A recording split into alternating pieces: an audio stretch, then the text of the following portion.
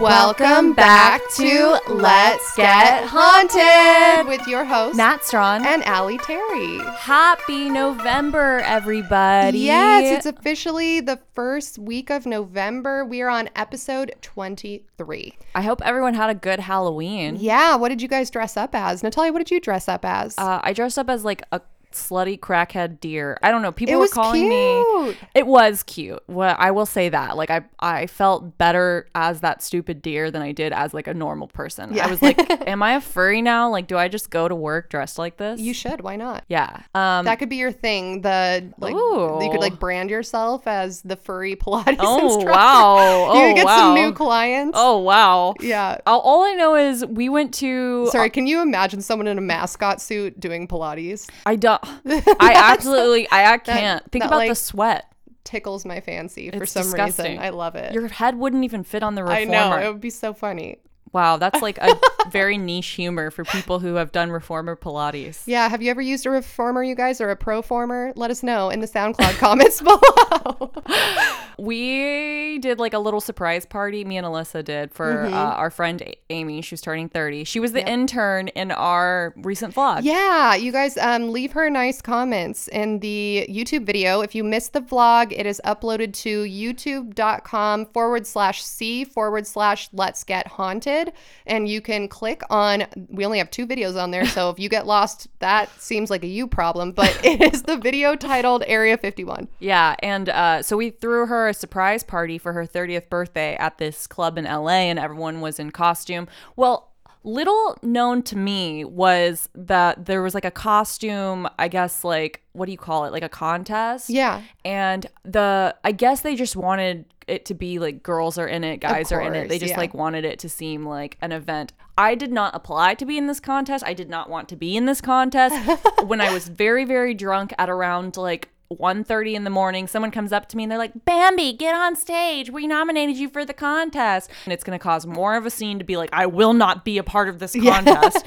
And there was a guy that was dressed as Pennywise who was clearly going to win. Yo, that guy was alone. Did you know that? He came to the club alone for that costume contest. That's terrifying. He had a red balloon. He was scary as fuck looking. And it was a very authentic looking costume. He was definitely going to win. So I also didn't want to go up there because I was like, look, I know what you guys are doing. You just want me to go up there to make it look like this is a competition. That's, your business is fun and whatever. But I'm not going to win this competition. I never asked to be a part of this narrative. But then I fucking had to do it because everyone's looking at me. And I don't want to be like the wet blanket. Right. So I go up there and I like have to do a stupid Bambi dance. Like I like make my arms smaller for some reason. Yeah, and jump around. Yeah. And it's like, this is just like so exploitive of me. And then you got second place, right?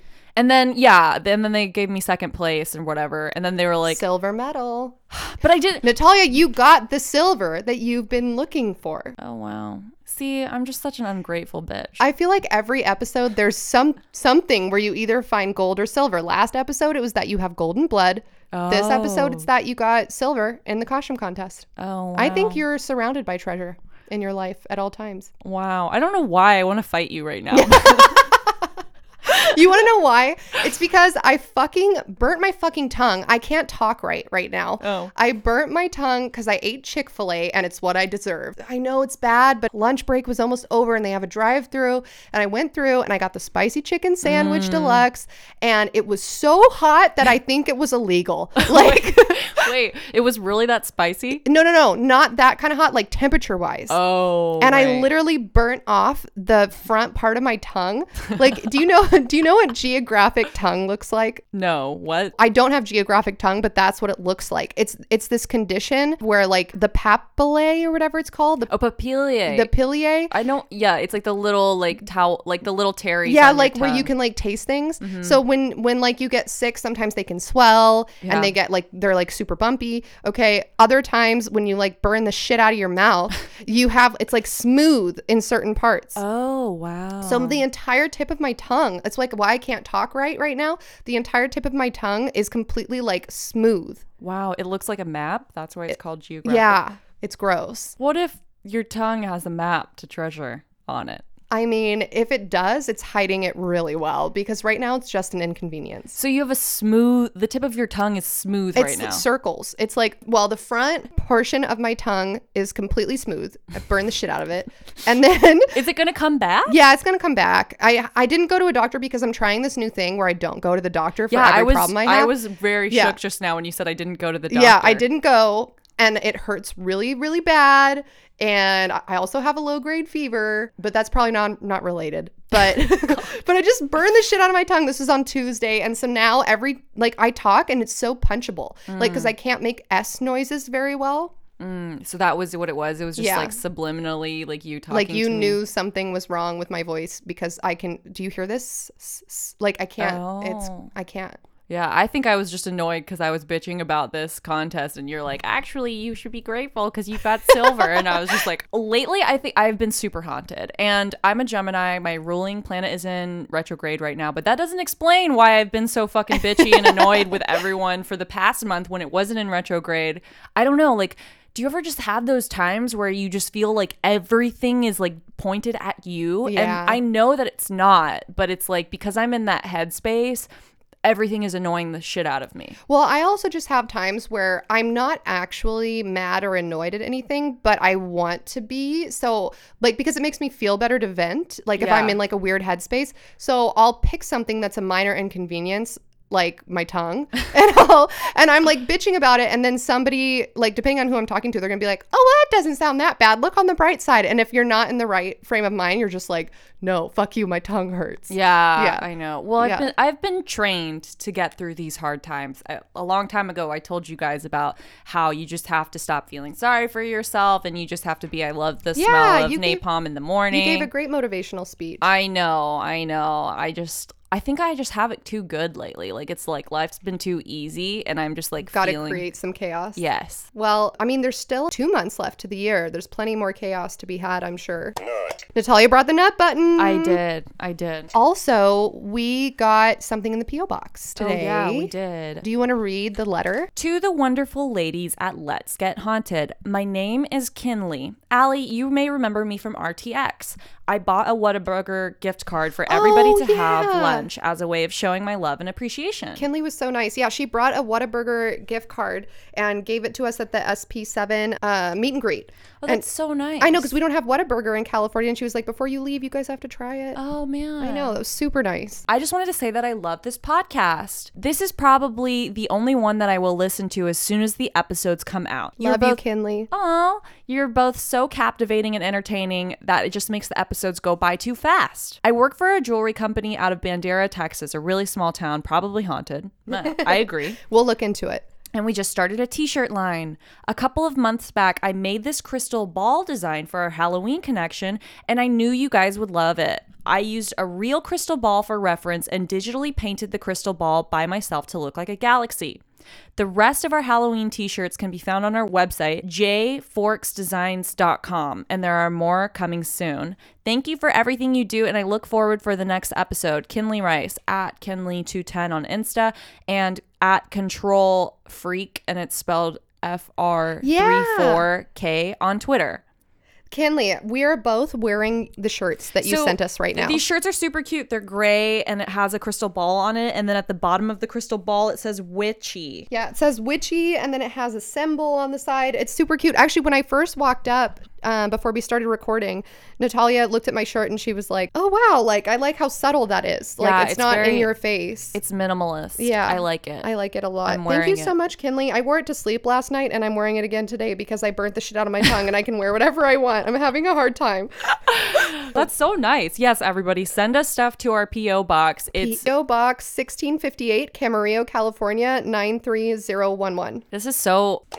When you address it to us, you have to either use my name or Natalia's name. You can't write Let's Get Haunted because they were going to charge me extra and make me show a business license, which we don't have, if I were to accept mail as Let's Get Haunted. Yeah. So we're trying to be shady here, guys. Look, we're bootlegging as much as we can to save money. Also, I'm technically supposed to show an ID for Natalia because her name is on my P.O. box, but I talked to the guy and I was like, here's the deal. She doesn't live here. There's no way I'm going to get it. It's just because we have a podcast. podcast. Can you please? And he was like, oh, all right, I'll listen to it sometime. Yeah, that's fine. Just write it down here. I'll add it into the system later. So I was like, I am so fucking surprised by how interested people are in our podcast. I don't talk about the podcast a lot because I don't want to be like annoying and but I do talk about the stories we cover a lot. The other day I was talking to someone in a company adjacent to where I work, and he was talking about Inverness. This actually, never mind. This isn't going to be related to our podcast at all, but it is related. What?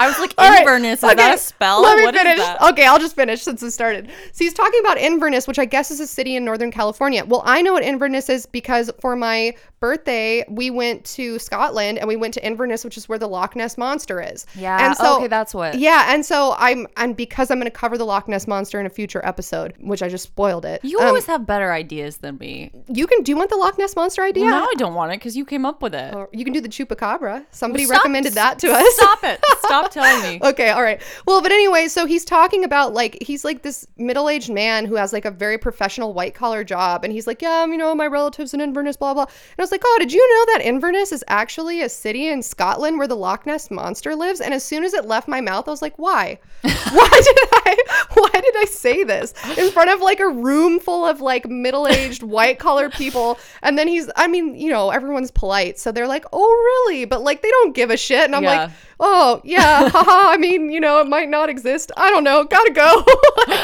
Yeah, I will say that people, though, when they find out we have a podcast and I tell them, oh, well, it's just about like paranormal haunted stuff, like, like vampires and werewolves and true crime, everyone's face lights up and they're like, oh, I have a brother that saw a ghost. Yeah, but I love those stories. And I constantly tell people, like, anytime anybody tweets at me, DMs me, or says something to me via text, I'm always like, send us an email so that I can read it on a future listener story, because I would much rather have that written so that I don't forget anything, because I'm genuinely so interested in these stories. I'm like, don't verbally tell me, write it to me so that I can keep rereading it. Right. And two, it's like when you have like 5 different social medias on a way to reach everybody, it gets hard to keep everything organized. So people sometimes tell me really cool stuff, and then I'm trying to like remember for a future episode, like there was someone who was telling me something about something, but where was that? Did we already say thank you to Kinley for these shirts? Oh, I don't know. Kinley, thank you. Thank you. Kinley, you're the best. Also, somebody made us a song on SoundCloud. Yes, they did. And we're going to use it for the outro for this episode because it's so good. Mm-hmm. Who made the song? His name was Mikey BDX7. You have it memorized? Yes. Natalia, coming in clutch. I know. Mikey on Twitter. BDX7. On Twitter. Thank you so much, Mikey, for making this song. Your song was so good. And his sister did the artwork at DDESSPAIR or Despair on Instagram. She made this art. It's so fucking cute. So there's a black cat, an alien abducting. There's a sign that says Elisa Lam found, a sign that has an alien with little like hieroglyphics on it. There's a bunch of stars. There's treasure, hidden staircase in the woods, a nut button, a man in black, and a lighthouse. Speaking of lighthouses, Natalia, what did we do the other day? We saw this movie called The Lighthouse that was 35 millimeter, black and white. If you don't know what that means, it means that it's literally like shot on a real camera, so it's not digital. So the quality of the film is very different. It's in black and white, and the aspect ratio is different than what you see in theaters today. So if you see it in the theater, it's going to look like it doesn't take up the entire screen. So it's very artsy. It features Robert Pattinson, who looks like a fucking snack. Yeah. And as usual, though. Willem Dafoe, who also looks like a different kind of snack. He looks like an old sea snack that's been left in the sun for 20 years. He looks like a little seaweed snack where it's like crunchy. Yeah. And then Robert Pattinson is like just a warm bowl of miso soup. Mm-hmm. Man, I don't know. He does look good. Yeah, I don't know what. There's masturbating in the movie. We don't want to ruin anything. So basically, we want you guys to see it. It's inspired by, you remember on one of the episodes we told the story of this lighthouse? Yeah, the Lost Lighthouse Keepers of Eilean Mor. And it was about Eilean Mor? Eilean. Remember I had a guy from Scotland tell me how to pronounce it and I don't remember. Lost Islands of Eilean. Yeah. That episode featured an island out in the middle of fucking nowhere that was like impossible to get to, super secluded, and there was a lighthouse on it, and like people people either went crazy or there was like sirens and mermaids or like fucked up stuff happened to it. You have to listen to the episode, otherwise you're not gonna understand what I'm talking about.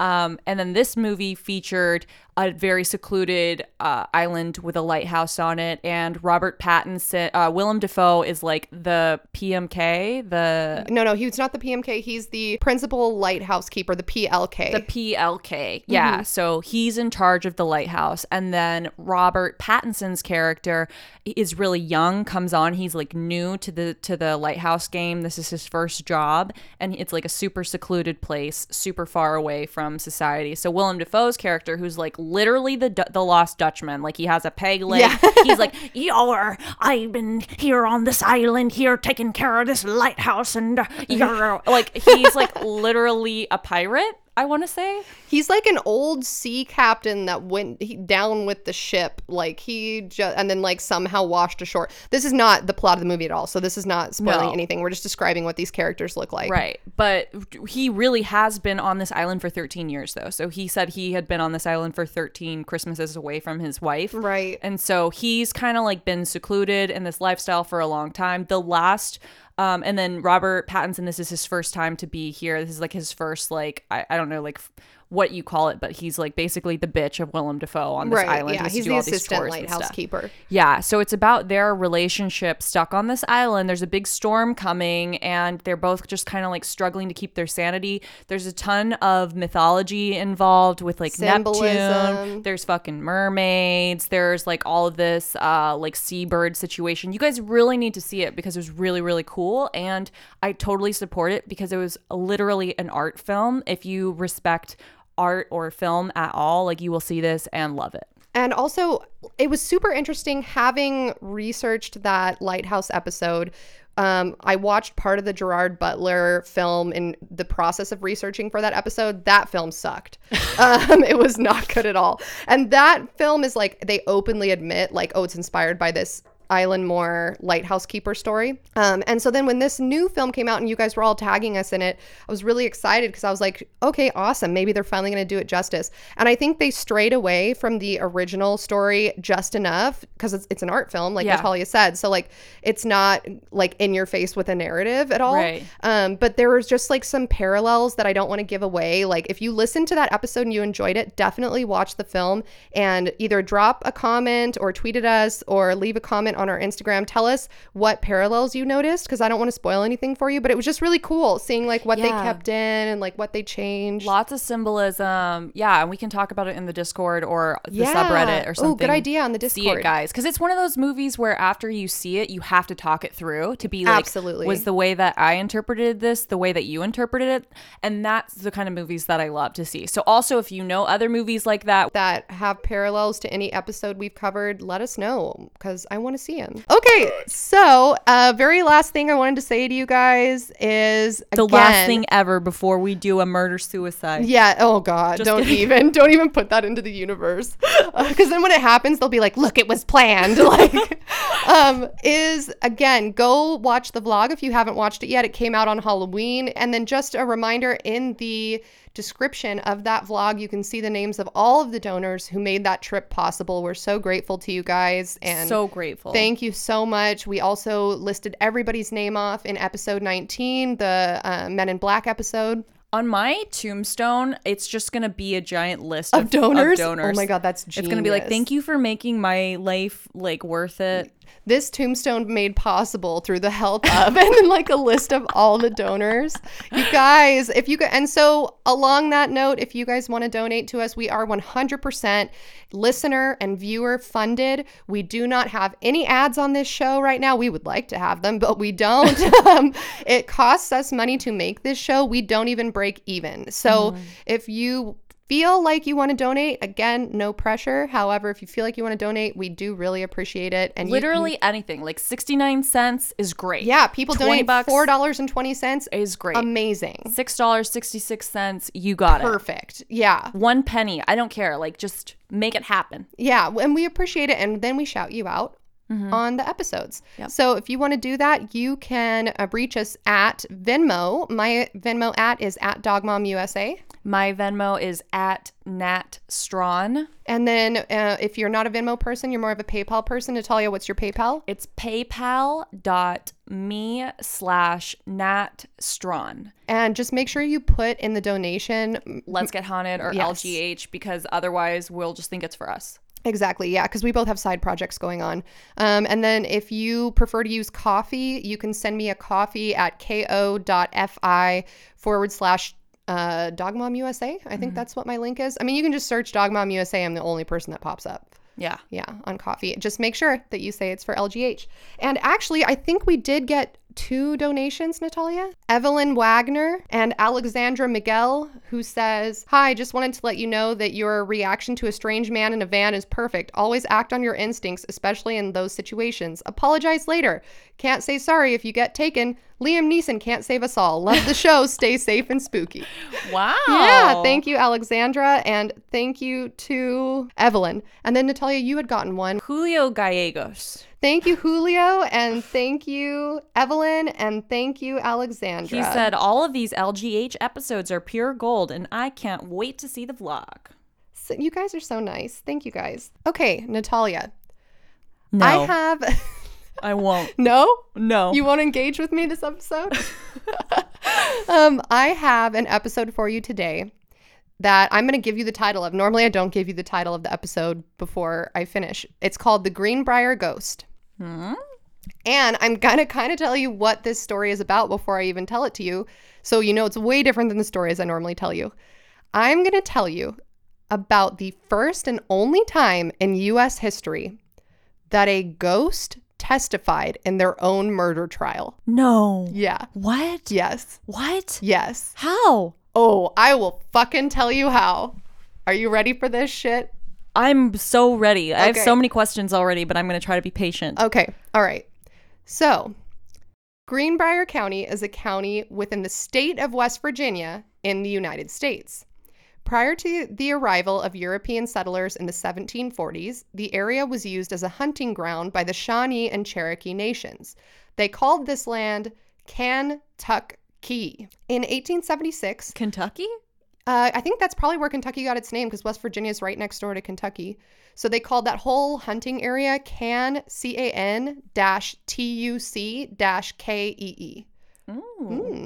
See, this podcast is so informative. We learn so much here. In 1876, a woman named Elva Zona Hester was born in Greenbrier County to her mother, Mary Jane Hester, and her father, Jacob Hester. Not much is known about her early life, except that she gave birth out of wedlock in 1895 at the age of 19. The year after giving birth, Elva met a drifter named Erasmus Stribling Trout Shoe. No, what? No, stop. Trout shoe? Are those 2 different words? 2 different words. How do you spell that? Okay, so his first name is Erasmus. Okay, fine. I'll accept it. Middle name is Stribling. Sure. Last name is Shoe. S-H-O-U? S-H-U-E. And he goes by the name Trout.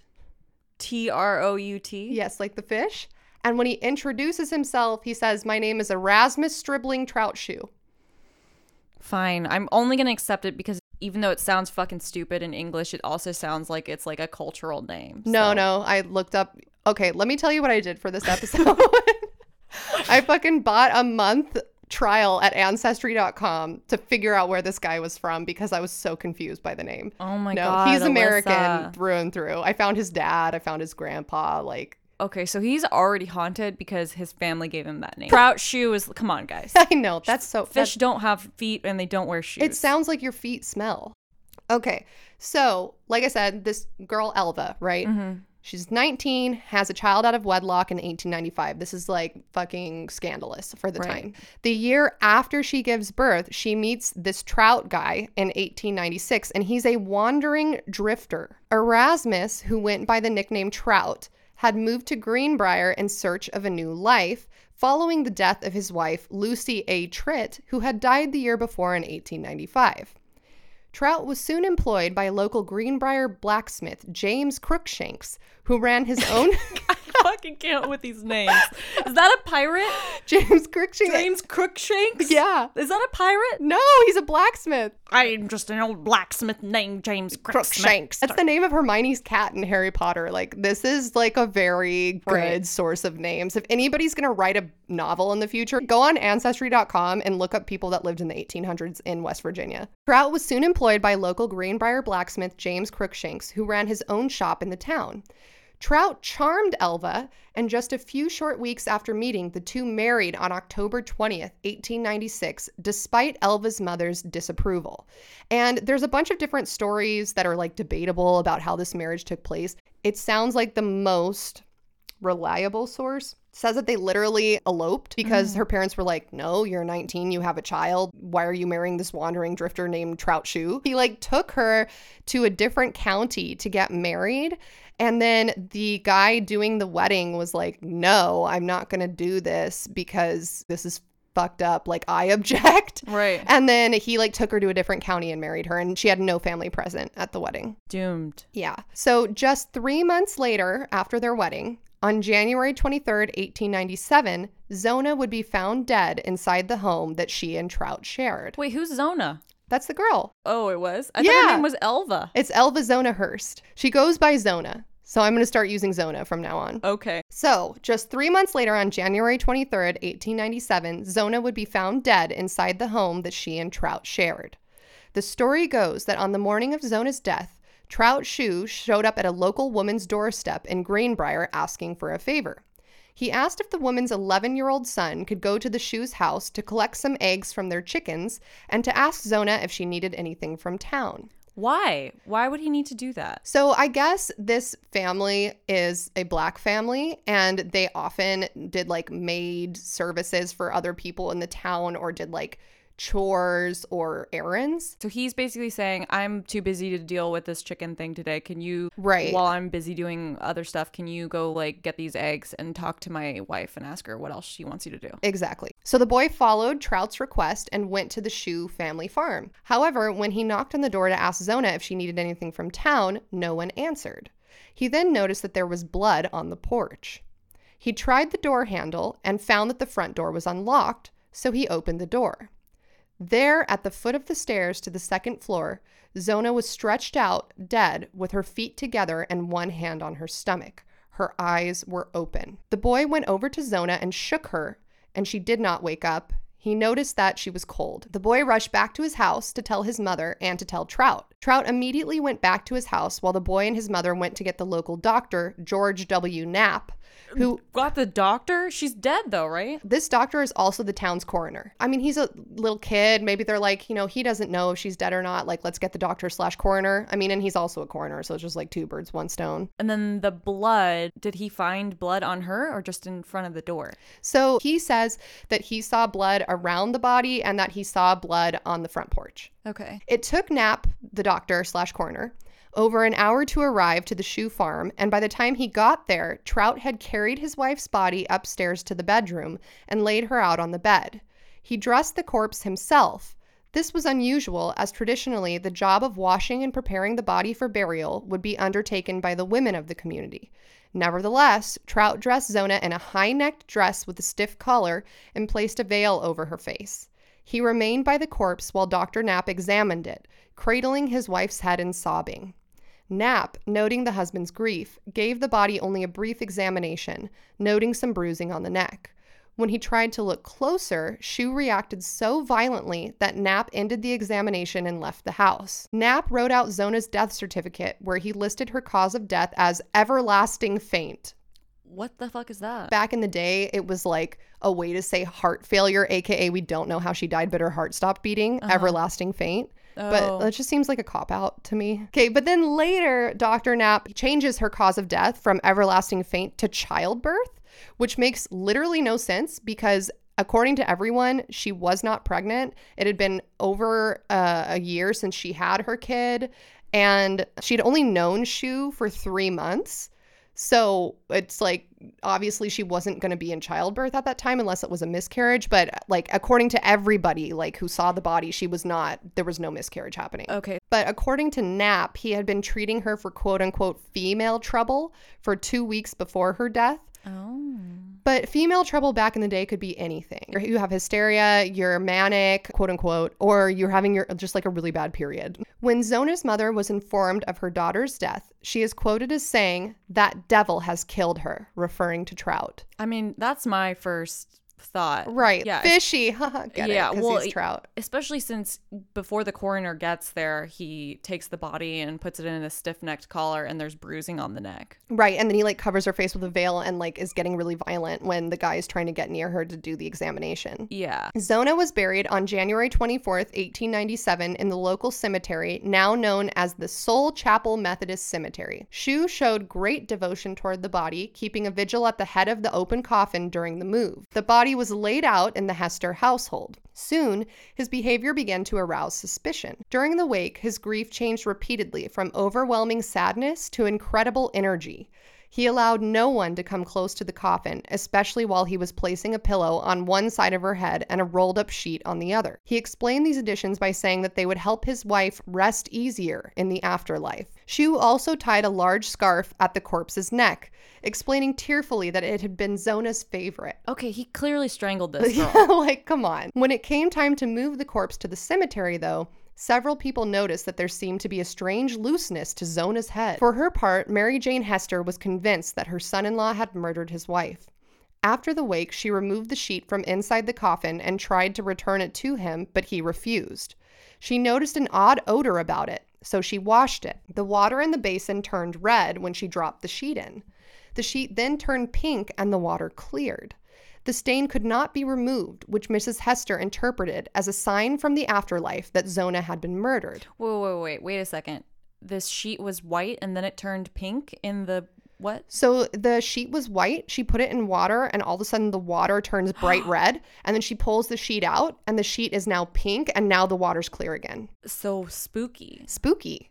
Yeah, like this is some paranormal that's shit. Paranormal. Right, exactly. She interprets this as a sign that like her daughter's trying to communicate with her. Zona's trying to communicate with her and is trying to say, hey, I've been murdered. Right. So Mrs. Hester starts to pray every single night for 4 weeks straight, hoping that Zona will return to her to explain what had really happened to her. On the 4th week of praying for a sign from her daughter, Mary Jane, which is Mrs. Hester, was in bed one night when a bright light in her room awoke her.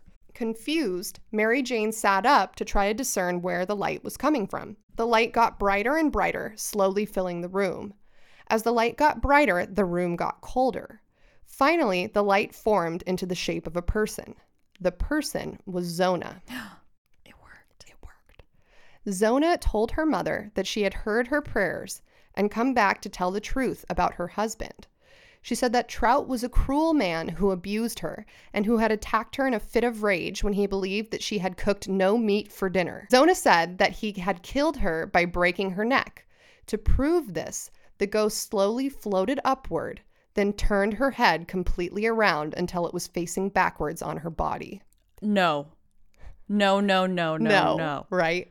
That is horrifying. Can you even fucking imagine? That's like a scene out of The Exorcism. A ghost visits you and is like, just spins their head around. Right. And like, this is your daughter who is appearing as like this see-through ghostly visage of a human in like a flowy fucking dress. And you're cold. And you're cold as hell. She's like a bright white light, floats up from the ground by a foot and goes, I was murdered. I was strangled to death and I'll prove it. Rotates her head completely around so that it's facing backwards. So now you're looking at your daughter with her head facing backwards. Zona's spirit appeared 4 nights in a row, revealing more and more details about the murder to her mother each time. Mary Jane told one of her neighbors what had happened, and the news soon spread like wildfire around the village. The villagers began looking into Trout's past and found that he had not been truthful when he moved to Greenbrier.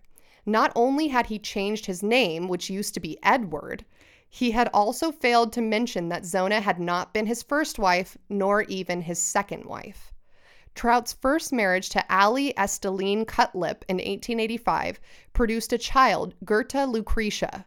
Trout reportedly beat his wife, Esty, so badly that a group of vigilantes dragged him out of bed one winter night and threw him through the ice in the Greenbrier River. It is unclear whether this incident occurred before or after the birth of their baby girl in February of 1887.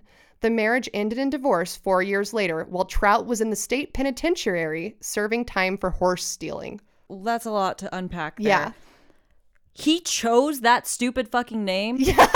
He chose Erasmus Stribling Trout Shue when his real name was Edward. I mean, that to me is the weirdest of all of it. It's and then also this group of vigilantes that comes into his home and pulls him out of bed and then just throws him through a frozen river. And you want to know who these people were? Yes. It was 3 teenagers and their school teacher.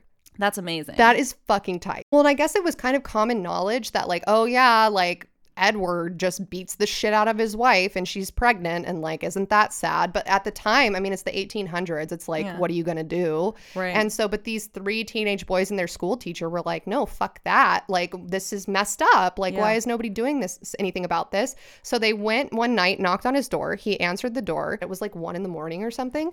They pull him out in like his nightgown. It's like snowing out. Like there's ice over the river. They take him, carry him, and just throw him through the ice in the river, which like you could absolutely murder someone. Right. They were hoping you would die. They were probably hoping. And then he somehow crawls out and then goes to the cops and is like, hey, these 3 guys threw me through the ice and they were with their school teacher. The tight thing is that the whole village bands together and is like, no, like the boy was with me that night. Like everyone has alibis for all of them, so nothing happens. Right. And then Trout/Edward steals a bunch of horses or something over a period of time, and so then he's thrown in the state penitentiary and his wife divorces him and like moves back in with her parents. I mean, this guy just sounds like a class A piece of shit. And I have pictures that I'll show you of what he looked like and stuff that I got off of ancestry.com. Well, he must have been really hot. Why are all these women falling for him? He must have had good dick. So everything that I read was like, yeah, his story, where he came from and what his name was colorful, but he was very charismatic. He was good looking. He was young. He was a good talker. So people just believed him. He's got demons. He does have demons. Maybe he is a demon. We don't know. I mean, he survived that ice. So in June of 1894, Shue married again, this time to Lucy Ann Tritt from the town of Alderson. They lived with his parents on Droop Mountain near the town of Hillsborough, where Lucy died less than 8 months after their marriage. There was no investigation, and the local newspaper stated only that she had died suddenly. Trout had told people that she had slipped and hit her head on a rock. Do you buy that? Like, No, me neither. But I guess nobody else bought that either because he had this reputation, like he had beat the crap out of his first wife. Right, he was just got out of jail. For stealing horses, marries this new girl. And I guess this girl was like 16 when he married her. And I know that like at the time people got married younger, but apparently all the village folk were like, this is weird. So you say it was normal for people to marry, at 16 at that time, but it's like, yes, it's legal in the United States to get married when you're 18. People are like, I don't know if you guys should be doing that. Right. Especially if it's to like a guy with a reputation like that. Yeah. I'm sure her parents were like, please don't do this. But I mean, it seems like he was just able to pull the wool over these women's eyes. Because they're super naive. Yeah, they're young, naive. Young. Or he gets them pregnant and then elopes with them. So after telling neighbors of her ghostly visits from Zona, Mary Jean Hester, her mom, visited the prosecuting attorney for Greenbrier County, the Honorable John Alfred Preston, and spent several hours in his office convincing him to reopen the matter of her daughter's death. Whether he believed her story of the ghost is unknown, but he did have enough doubt to dispatch deputies to re-interview several people of interest in the case, including Dr. Knapp, the coroner. He was likely responding to public sentiment as numerous locals had begun suggesting that Zona had been murdered. Preston himself went to speak to Dr. Knapp, who stated that he had not made a complete examination of the body. This was viewed as sufficient justification for an autopsy, and an exhumation was ordered and an inquest jury formed. Zona's body was examined on February 22nd, 1897 in the local one-room schoolhouse. Wait, so they dug up her decaying body 2 months later? They dug it up a month later. Ew. So they dig her up and they take her to the schoolhouse because they don't have like a medical examiner's office. And Trout, who had quote unquote vigorously complained about this turn of events, was required by law to be present at the autopsy. And you know who else was required to be present at the autopsy, which is like really fucked up? Her mom? No, the 11-year-old kid that found her. I don't want to see a dead body a month after it died. This is literally a child who, first of all, had to go through the trauma of Why does finding. He have to be present? That's just what the law said. The guy that found her and the guy that they think is guilty need to be present. Because he has a job that's like a man, then we treat him like a man. We treat him like a man. He needs to be there. Yeah, it's fucked up. When I was 11, I was like playing in sprinklers. Yeah, sliding on a slip and slide, playing with like fucking stray cats. Yeah, I was absolutely. Wait, I'm sorry, but those stray cats would claw the shit out of you if you tried to take them on a slip and slide. Those were two separate things that I would do. I would go on slip and slides, and then separate of that, I would try to make the cats in the neighborhood play with me. So anyway, Trout, this 11-year-old kid, I think his last name was Anderson. They're present, plus the medical examiner and the prosecutor in this one-room schoolhouse overseeing this autopsy. And they also brought in 2 outside physicians to help Dr. Knapp. So the autopsy lasted 3 days and was conducted by 3 physicians total, Dr. Knapp and then 2 others. As is common practice in an autopsy for the time, the doctors examined Zona's stomach for poison and checked the other vital organs of the chest and abdomen. Working around the head and neck, the doctors began to whisper to each other. One of the doctors turned to Trout and said, "Well, Shu, we have found your wife's neck to have been broken." According to the report published on March 9th, 1897, quote, "The discovery was made that the neck was broken and the windpipe mashed. On the throat were the marks of fingers, indicating that she had been choked. The neck was dislocated between the first and second vertebrae. The ligaments were torn and ruptured. The windpipe had been crushed at a point in the front of the neck. On the strength of this evidence and his behavior at the inquest, Trout was arrested and charged with the murder of his wife and jailed in Lewisburg to await trial." Preston, the prosecuting attorney, and his assistant, Henry Gilmer, set about building a case against Trout. Trout continued to say from jail, as he had earlier, "They will not be able to prove that I did it." And he freely spoke to inmates about his desire. But him saying I did it. This man. I know, this fucking horse stealer. I'm pissed about that. Do you know how hard it is to train a horse? Stealing someone's horse is fucked up. So hard to train a horse. I believe that. It's like taking someone's car that they built from scratch. It's like taking a car that's also your dog. Like you have an emotional connection and also you've invested a lot of money. Yeah. Yeah. Oh, that's so sad. Also, while he's in jail, he freely speaks to any fucking inmate that will listen to him about how his desire for his entire life, his only like passion, his only goal in life is to have 7 wives. Why? And then he talks about like, I've already had 3. So how convenient that like one has divorced him and the other 2 are dead. Like he's looking for a way to get 7 wives. Why? What was his deal? If you get 7 wives, do you get like a trophy from the devil? What happens? Like, no, he never says. He just talks about like, my life purpose is to wed 7 women. But of course, he has a right to be defended. And so I know, right? Like fucking no, immediately. So his defense attorney is William Parks Rusher and James P.D. Gardner. Their efforts to gather witnesses, alibis, and other evidence of his innocence must have been discouraging, for on May 20th, 1897, the Pocahontas Times reported that Trout Shue, now in jail awaiting trial for the murder of his wife, has threatened to kill himself. Oh, that was them trying to get sympathy for him? It's either them trying to get sympathy or it's just showing that he's like getting desperate because nobody will come to his aid to be a character witness. Although the case was based entirely on circumstantial evidence, the jury did convict Trout of murder after deliberating for only 1 hour and 10 minutes and sentenced him to life in state prison. Back then, they used to just like lynch people, anyone, didn't matter, like criminals, whatever. And that was their ultimate punishment. So a bunch of people in the town were really mad that they didn't get to hang him. And so they form this lynch mob and they go down to the state penitentiary where he's being held.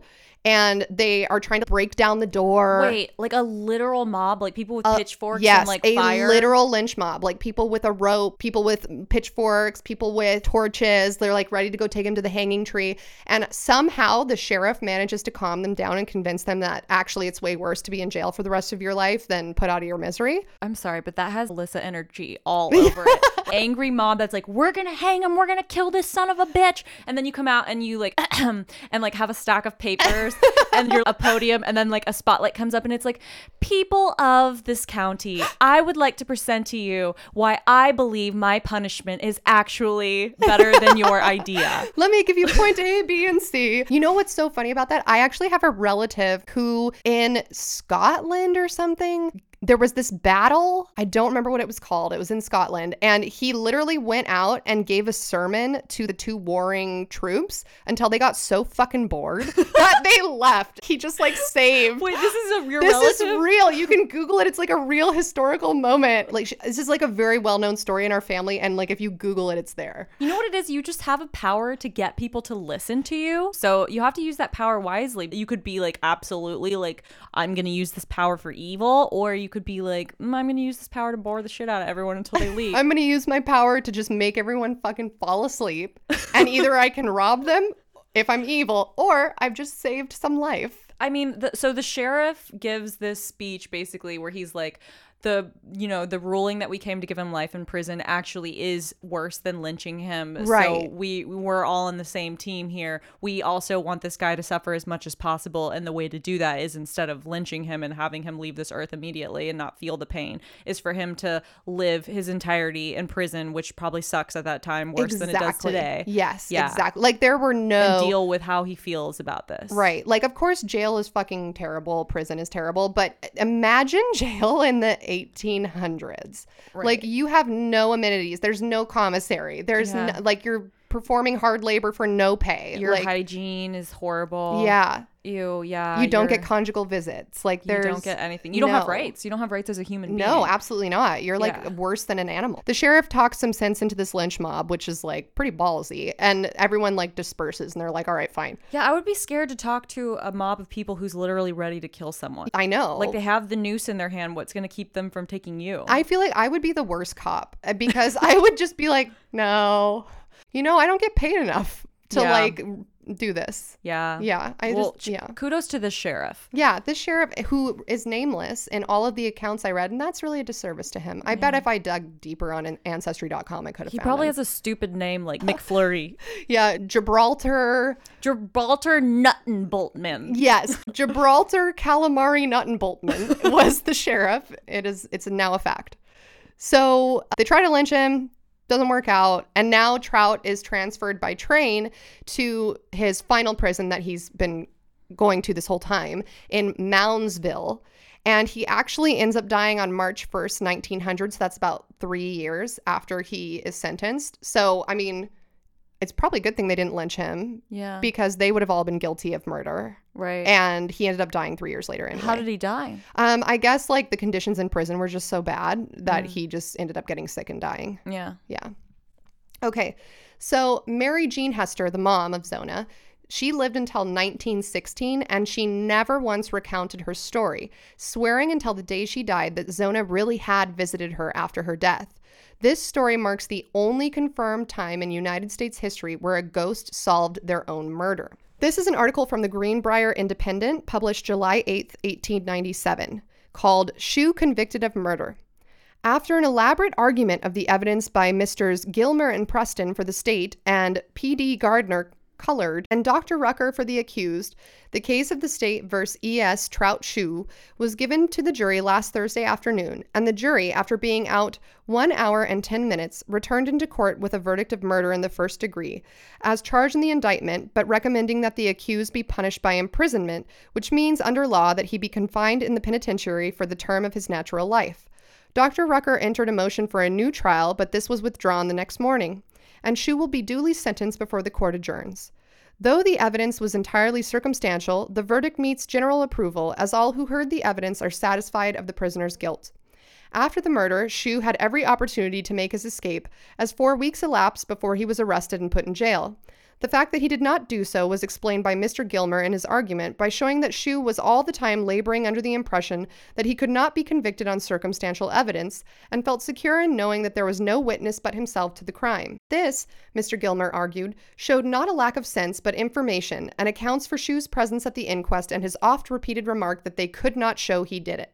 Like, remember we were saying that he kept repeating in jail, like, they can't prove I did it, which is dumb. You should just say I didn't do it if you're innocent, right? Like, they'll never prove I did it. Taking the verdict of the jury as ascertaining the truth, then we must conclude that Shue deliberately broke his wife's neck, probably with his strong hands, and with no other motive than to be rid of her that he might get another more to his liking. And if so, his crime is one of the most horrible, cruel, and revolting ever known in the history of this county.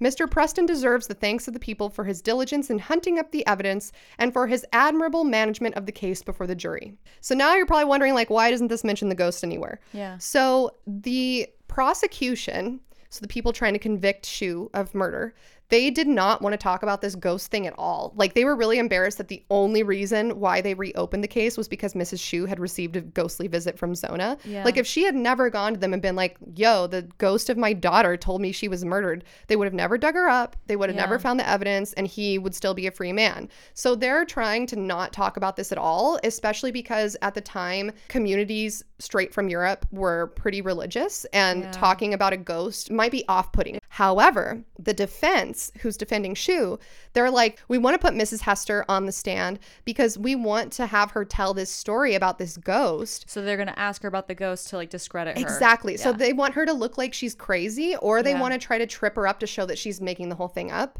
Yeah, or make it look like she's consorting with the devil. Right, exactly. Like she's a witch or something, like she's necromancing, you know? Unfortunately, the trial transcripts were lost. However, the only part that was published in the paper was the part about the ghost. So we still, that's like the only part I care about anyway. I know. All these headlines should be like, a ghost tells us that this guy murdered her. Ghost speaks out in defense. Yeah. So I'm going to read you the only portion of the transcripts we have left that was published in a newspaper at the time and therefore is still available to us today. So this is from the Greenbrier Independent, published July 1st, 1897, titled, Mrs. Mary J. Hester, the mother of Mrs. Shue, sees her daughter in visions. The following very remarkable testimony was given by Mrs. Hester on the pending trial of E.S. Shue for the murder of his wife, her daughter, and led to the inquest and post-mortem examination, which resulted in Shue's arrest and trial. Okay, so now I'm going to read you question and answer from the transcript. So anytime I say question, it's the defense attorney, and anytime I say answer, it's Mrs. Hester. Question. I have heard that you had some dream or vision which led to this post-mortem examination. Answer. They saw enough theirselves without me telling them. It warn't no dream. She came back and told me that he was mad that she didn't have no meat cooked for his supper. But she said that she had plenty. She said that she had butter and apple butter, apples, and named over 2 or 3 different kinds of jellies, pears and cherries and raspberry jelly. And she said I had plenty. And she says, don't you think that he was mad and just took down all my nice things and packed them away and just ruined them? And she told me where I could look down back of Aunt Martha Jones in the meadow in a rocky place, that I could look in a cellar behind some loose plank and see. It was a square log house. It was hewed up to the square. And she said for me to look right at the right-hand side of the door as you go in and at the right-hand corner as you go in. Well, I saw the place just exactly as she told me, and I saw blood right there where she told me. And she told me something about that meat every night that she came, just as she did the first night. She came 4 times in 4 nights, but the second night she told me that her neck was squeezed off at the first joint, and it was just as she told me. Question. Now, Mrs. Hester, this sad affair was very particularly impressed upon your mind, and there was not a moment during your waking hours that you did not dwell upon it. Answer. No, sir, and there is not yet either. Question. And was this not a dream founded upon your distressed condition of mind? Answer. No, sir, it warn't no dream, for I was as wide awake as I ever was. Question. Then, if not a dream or dreams, what do you call it? Answer. I prayed to the Lord that she might come back and tell me what had happened, and I prayed that she might come herself and tell on him. Question. Do you think that you actually saw her in flesh and blood? Answer. Yes, sir, I do.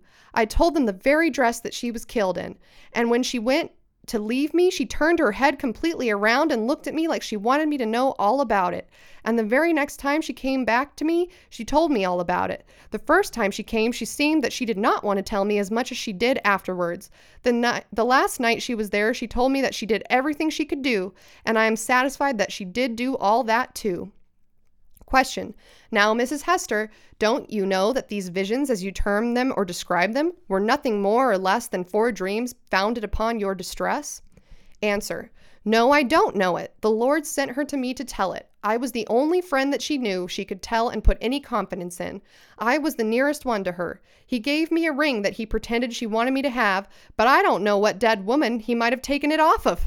I wanted her own ring and he would not let me have it. This lady's like just calling him out. Yeah, wait, so after she died, he gave the mom a ring that wasn't the one he gave her? Exactly. And the mom's like, why are you giving me this ring? And he's like, well, Zona wanted you to have this. And she's like, this isn't even her ring. Okay, so question. Mrs. Hester, are you positively sure that these are not 4 dreams? Answer, yes, sir, it was not a dream. I don't dream when I'm wide awake, to be sure. And I know I saw her right there with me. Question, are you not considerably superstitious?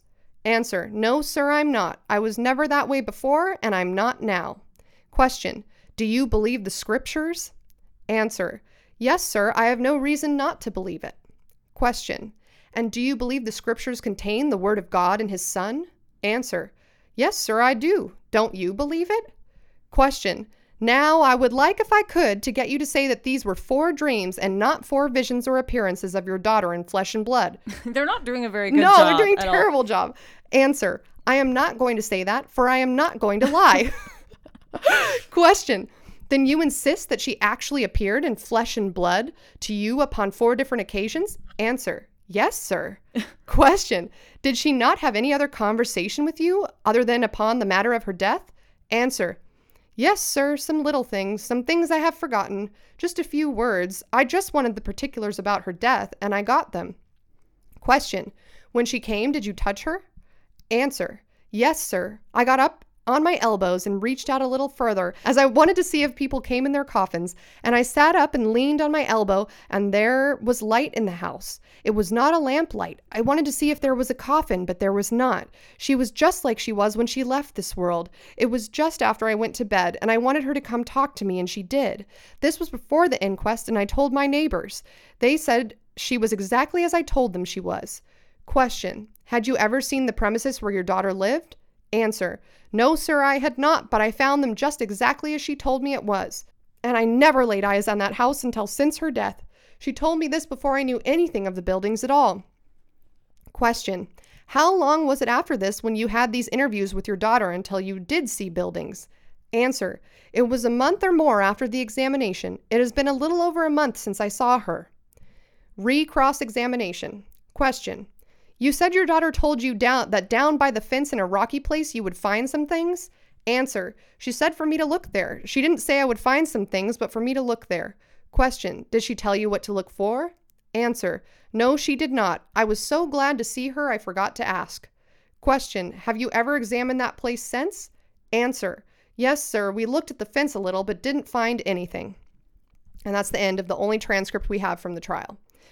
Wow. So basically this totally backfires on the defense because they're hoping she's going to like look crazy, right? Say that she doesn't believe in God and then look like she's consorting with the devil, yeah, or that she's going to change her story up and then they're going to be able to poke holes in it. But she tells the exact same story, yeah. And all the witnesses they call, like neighbors who heard the story, they're like, no, that's literally the story she told us. Well, I think too, what I forgot until you were telling this, reading this interview, is that her parents disapproved of the marriage, so they had to go to a different county to get married, and then she had her and her husband had moved to this place and her parents had never seen exactly where they never lived. Visited, and they didn't see. How would she know what dress she died in either? Exactly. Because she was wearing the dress that her husband changed her into when anyone saw the body. Exactly. So how could she have known what dress she had died in? How could she have known what the building looked like? Because the daughter says, go to the cellar, like look in the right hand corner and you'll find blood. And she found it there. When they went to look, she found the stains. So basically the whole point is this totally backfires on them. They're thinking everyone's going to think she's crazy.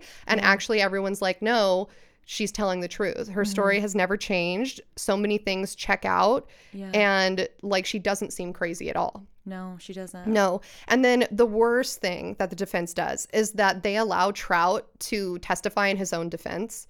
And what Trout does when he's on the stand is he just rambles about stuff that's happened in his life that really has nothing to do with what he's being tried for.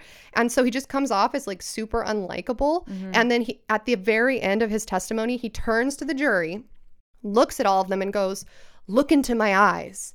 Look into my eyes and you will see that I am not guilty. It was like the way he said it was like scary, so scary and like intimidating that everyone was like, no, he's guilty. Yeah. So it totally just like everything they did was well, I mean, if he gets horrible. so irate that when the doctor is checking this woman's body, that the doctor gets scared and leaves. Like, I feel like that's probably a pretty violent person. Exactly. Yeah, like he's like, "Dog, get away from my wife. Like, you can't look at her." And the doctor's like, "Okay, you probably killed your wife and I don't want to be next, so exactly. I'm gonna leave." Like, I'm alone in this room with you. Never mind, I'm leaving. Yeah. So, well, it sounds like, too, the way that the body was found by the kid, it sounds like Trout killed this woman the night before or whatever, for whatever reason, and then in the morning was like, oh, okay, I know what I'm gonna do. I'm gonna lay the body at the bottom of the stairs and make it look like she had like a heart attack or something. Right, like she fell down the stairs. Yeah, and then I'm gonna go ask this kid to come over, and the kid's gonna find it, so that is gonna make it seem like it was my alibi, like, oh, I wasn't there because she died in the morning when I was gone doing something. Exactly, like she had a heart attack, fell down the stairs, broke her neck.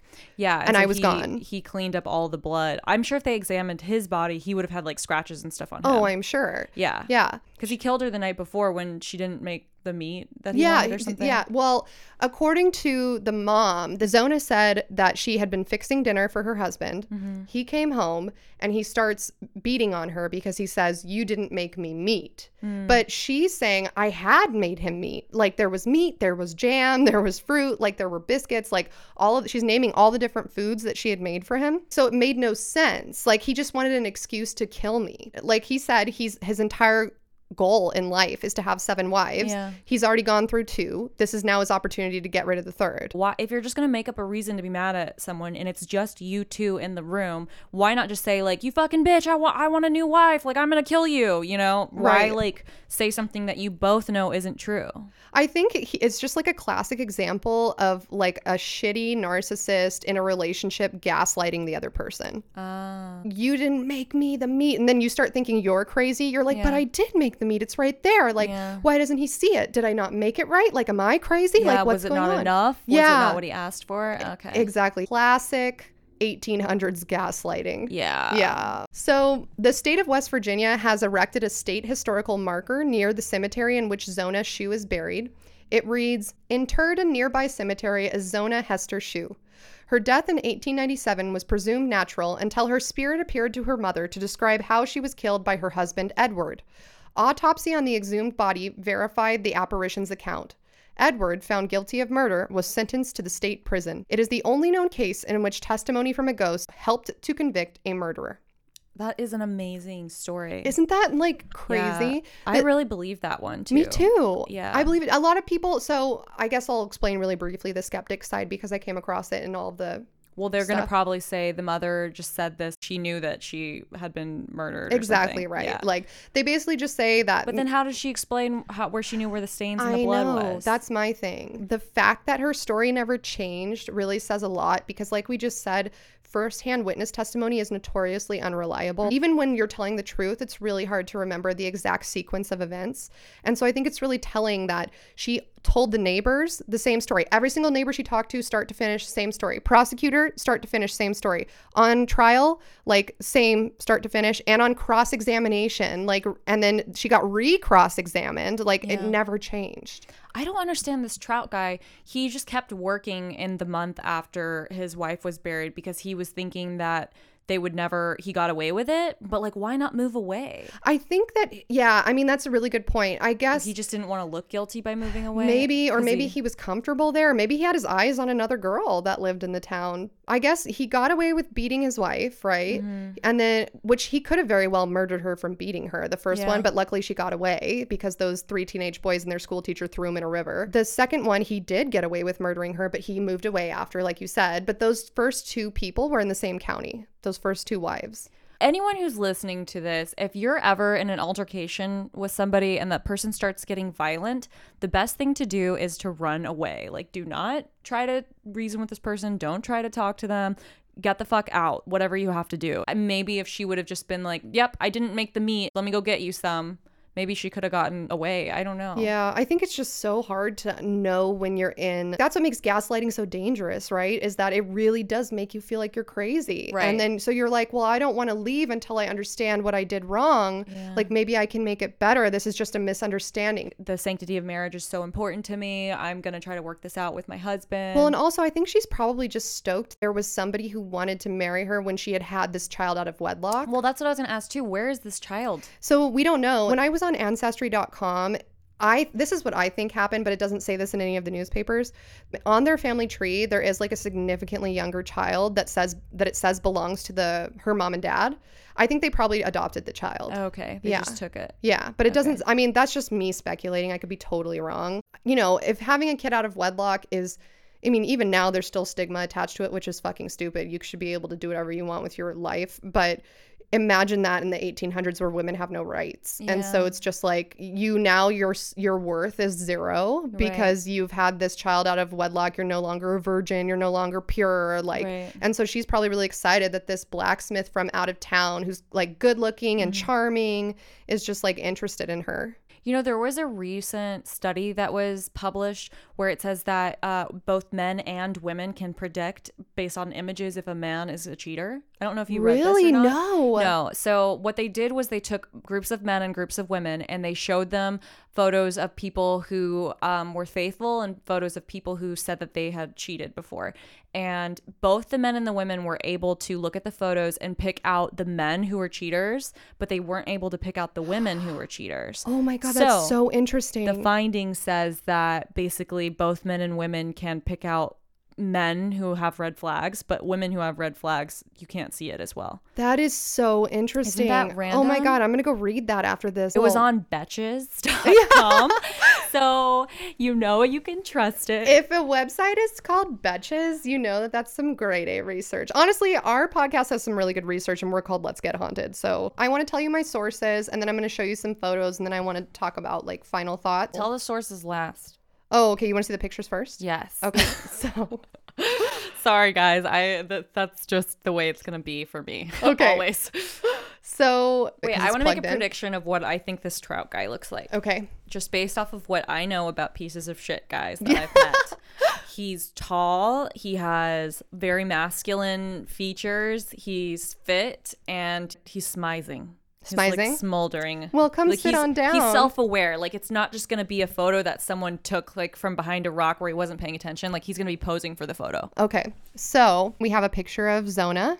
Oh, yeah. Zona's cute. She's like a little Victorian babe. She's got a fucking staff and one of those big My Fair Lady hats on. She's like attractive for the time. Like you can tell she has features that are attractive for her time period. Yeah. She doesn't look like an old witch, which I think is like all it took to be attractive in the 1800s. It's like you have all your skin. All right, let's get married. Here we have Trout. Oh yeah, he's super good looking. Yeah, he kind of looks like Patrick Swayze. He's good looking for modern times. So you know he had to be really good looking for then. This is his dad. Okay, so Trout's dad looks like scary. He looks like the old Dutchman. Yeah, honestly. He's got like literally like a ZZ Top beard, a full mustache. He looks like he's been in so many civil wars. Why is his neck so long? I don't know if this is like a drawing or if this is actually a photo. Like I can't tell. Like the more I look at it, the more I'm like, this is going to come out of the screen and haunt me. I mean, he doesn't look like he's going to make an attractive son. That's for sure. No, absolutely not. Okay. So then we're going to have pictures of the Trout house / farm. So there's their house. It's a cute little house. Okay. So very haunted though, because it doesn't have many windows. And as we all know, bad interior design, bad feng shui invites demons into your house. But for the most part, I mean, I don't know much about this area, but I would say this is a pretty big home for the 1800s, or it looks like they were, comfortable for two people to be living in that house. Yeah, it's 2 stories. It's 2 stories. I would be real stoked. It's a real house. Yeah. It's not like white picket fence, literally. Yeah, it looks like it's good. They have 2 chimneys. Yeah. So here's the one photo we have of what the inside of the house looks like. I'm not sure what room this was taken in. Okay, so they've got wallpaper on the walls. They've got chairs. It looks like they have an appliance on the wall, which might have been like some sort of like bell call or like heating or something. Yeah. So I want to say this looks like they had a good comfortable life and situation going on. That might have been a motive for him to marry her. I don't know. Yeah. So here's, this one's going to make you laugh. This is a drawing that Trout drew from his jail cell of him and Zona. Okay. So he drew a photo of them. It looks like he's sitting down in a chair with his legs crossed and she's standing up doing? I can't tell what her body is doing. I don't know. It looks like she has a gun in her arms, but I know it's not. I know it's like just him being a shitty drawer. So then now we have a picture of Zona's grave. In memory of Zona Hester Shue, and then in quotations, the Greenbrier Ghost, 1876 to 1897. It's kind of cool that she's, you know, it says she was the Greenbrier Ghost.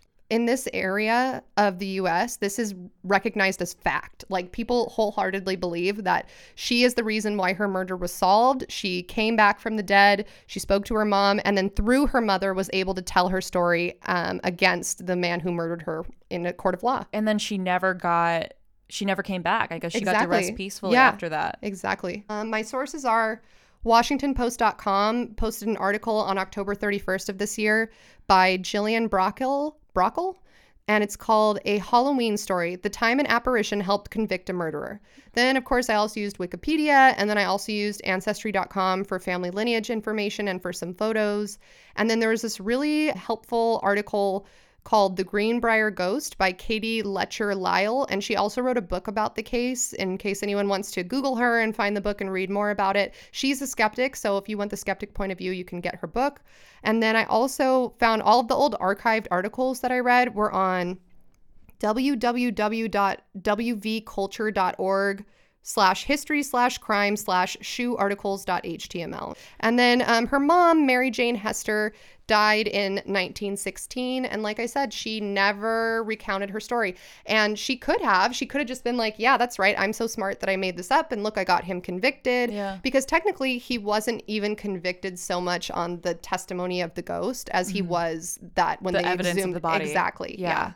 I think it's kind of interesting too how when this ghost comes up, she's just like having typical mom and daughter bullshit chat where she's like, well, he says that I didn't make the meat, but like, listen to this fucking meal that I made. Yeah. And I just love how she lists off everything. I know. She's like raspberry jam, peach jam, like Right. blueberry preserves, like whatever, meat, potatoes. And wouldn't you know that he packed up all of my nice things and like, right. It's like just bitching and be like, and guess what? He took the fucking carousel picture that I got from the World's Fair and he put it in this box down in the basement. What a dick. Exactly. Like, And let's get this prick. And this honestly makes it more believable to me because Yeah. I'm like, why waste your time saying all of that stuff? She was a scorned woman for sure. She was pissed. Exactly. Which makes me wonder, if you're mad enough, can you come back from the grave? Ooh, that's the question. Because it seems like we always ask, like, why did this ghost come? And it's always like, oh, well, they are at unrest. There's something about, they couldn't cross over for some reason. That takes a lot of determination to like be like, no, I'm going to let somebody know what happened to me. I'm going to help solve my own murder. Well, it also wasn't just like she came out of nowhere. Her mom had to pray for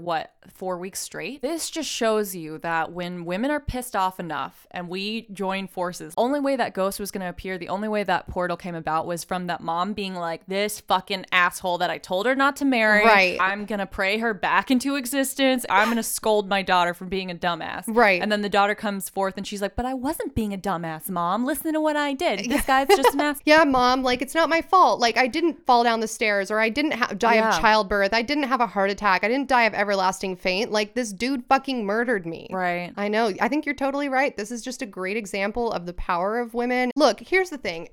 If you want 7 wives, that's fine. But don't murder people to get to that end goal. Just divorce them. Just make them so annoyed with you that you they both divorce end it. you. Yeah. It's not that hard. Just be always coming home with whiskey dick. Don't like shower or bathe anymore. Like never do your chores. Never brush your teeth. God. Like have a terrible personality, neglect them emotionally. Yeah. Or, you know what, just sack up and tell them you want a divorce. How about that? Or move to Utah and get a religious exemption so that you can marry 7 wives at the same time. Boom, your life goal is already accomplished and you're so young, so much left to do with your life. Don't marry a 15-year-old when you're in your 20s. Don't marry a 15-year-old, period. If you're 15, you're listening to this right now. Don't get married. God, please don't get married. Yes. Like, if you're 18 listening to this right now, please don't get married. I promise you, it will end in divorce. I feel like the only reason why people who are 18 get married because it's romantic. I think it's because either they're super religious and they want to have sex, but they have to wait till they get married, or it's because your partner is going into the military. And like in the military case, I do understand. But like 95% of the people I know who got married straight out of high school are divorced now. In fact, I can't think of, maybe it's 100%. I can't think of a single person who's still married. Okay, so you turn 16, you can drive a car. So, right, like you want to drive a car. You turn 21, you can drink. So you go out and drinking. You turn 25, you can rent a car. So you rent a car.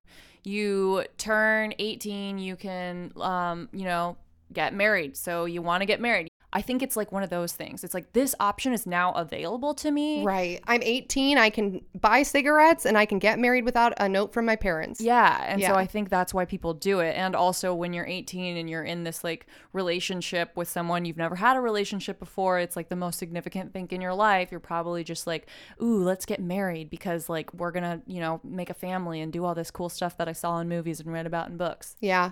You're definitely right. I think that the way that I was raised is so opposite of that never even occurred to me when I was in high school. Like I never once thought I'm going to marry this person that I'm dating.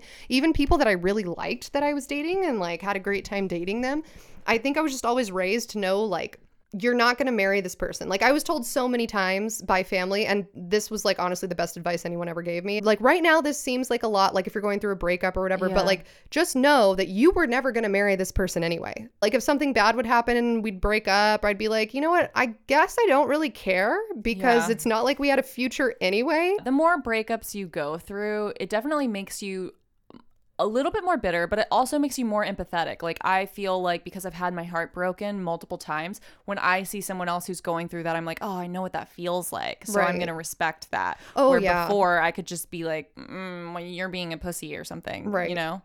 It feels like the end of the world sometimes. I had never gotten my heart broken before until I got cheated on. That was so different than any other breakup I'd been through because all the other breakups was me breaking up with that person. I wasn't interested anymore. Right. And then I went through a situation where I was cheated on and I was just like, oh my God. Because it really bends your perception of reality. The first guy that I dated and fell in love with, he ended up cheating on me and that's why we broke up or whatever. But I just felt like, wow, is everyone lying to me? Can I trust anyone? It totally warps your whole perception. That was the moment where I was like, maybe I don't know everything that's going on because it just caught me so out of left field. Up until that point, I had been like, I understand, man. I have one up on them because I get it. Yeah. Like, I'm going to end it when I'm ready and there's nothing they can do about it, like type of mentality. When you get cheated on, even if you're the person that does the breaking up, it's not your choice. That person broke your trust. Yeah. And like they're basically forcing you to break up with them. It's being in emotional relationships is hard. Like your emotions are entangled and your lives are entangled. And I can only imagine what this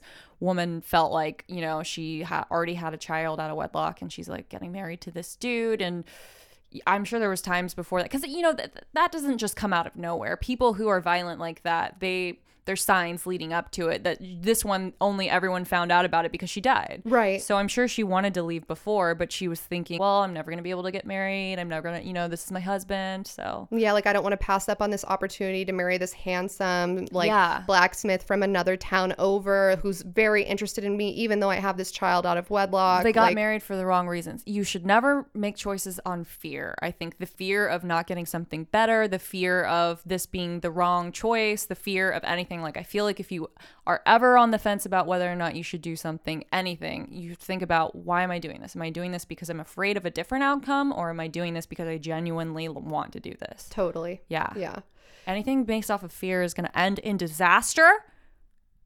Or maybe you come back as a ghost and you're famous. Yeah, maybe you come back as a ghost and maybe you haunt the shit out of the person that murdered you by straight up getting them convicted of your murder. I wonder if she haunted him. Oh, I hope so. I mean, he would never say that because that makes him look super guilty. Yeah. But well, dude, he was already in jail. First of all, in jail just doodling weird drawings of him and his wife that he murdered, telling other inmates, oh, I'm gonna have 7 wives. The other inmates are like, this guy's pretty fucked up because they told people that he was saying that. That's such a good story, Alyssa. Thank you. Glad you liked it because it's different than most of the ones that I've told, because I told you all like straight from the jump what it is. I'm glad you did, because otherwise I'd have been like, why are you telling me this really sad story? Yeah. I'm excited to tell you my story for next week. Oh, and you guys, guys, next week's episode's going to be another good one because we have a special guest and we're not going to tell you who it is. Yeah. But it's a good one. Trust us. Yeah. BRB, got to go form a team of vigilantes with my local school teachers and friends and throw someone we hate into an ice river. Perfect. Love it. All right. Bye. Bye.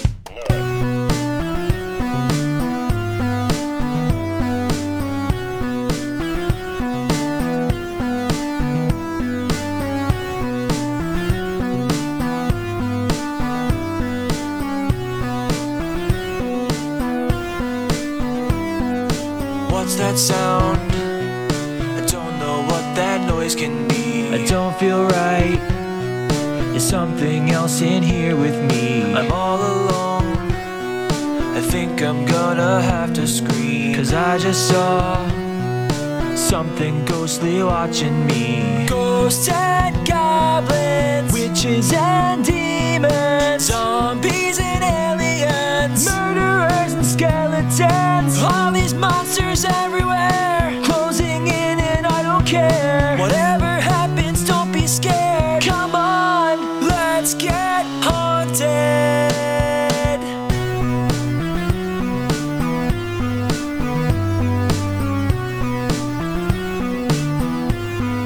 Let's get haunted.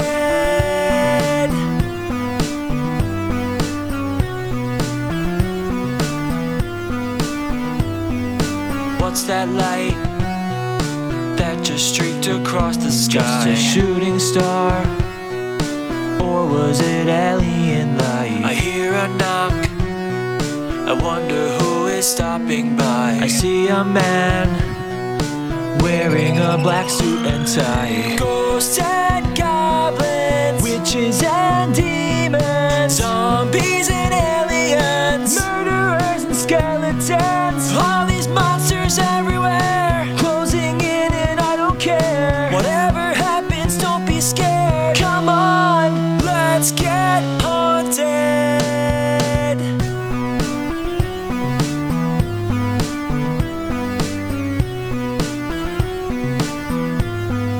Let's get haunted.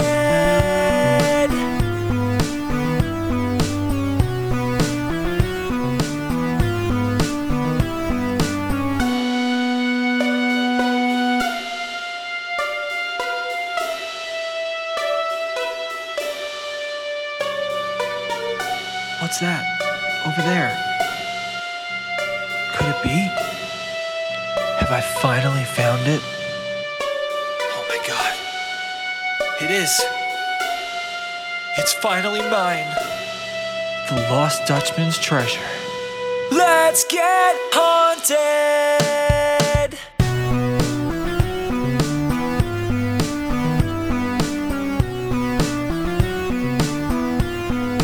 Let's get haunted.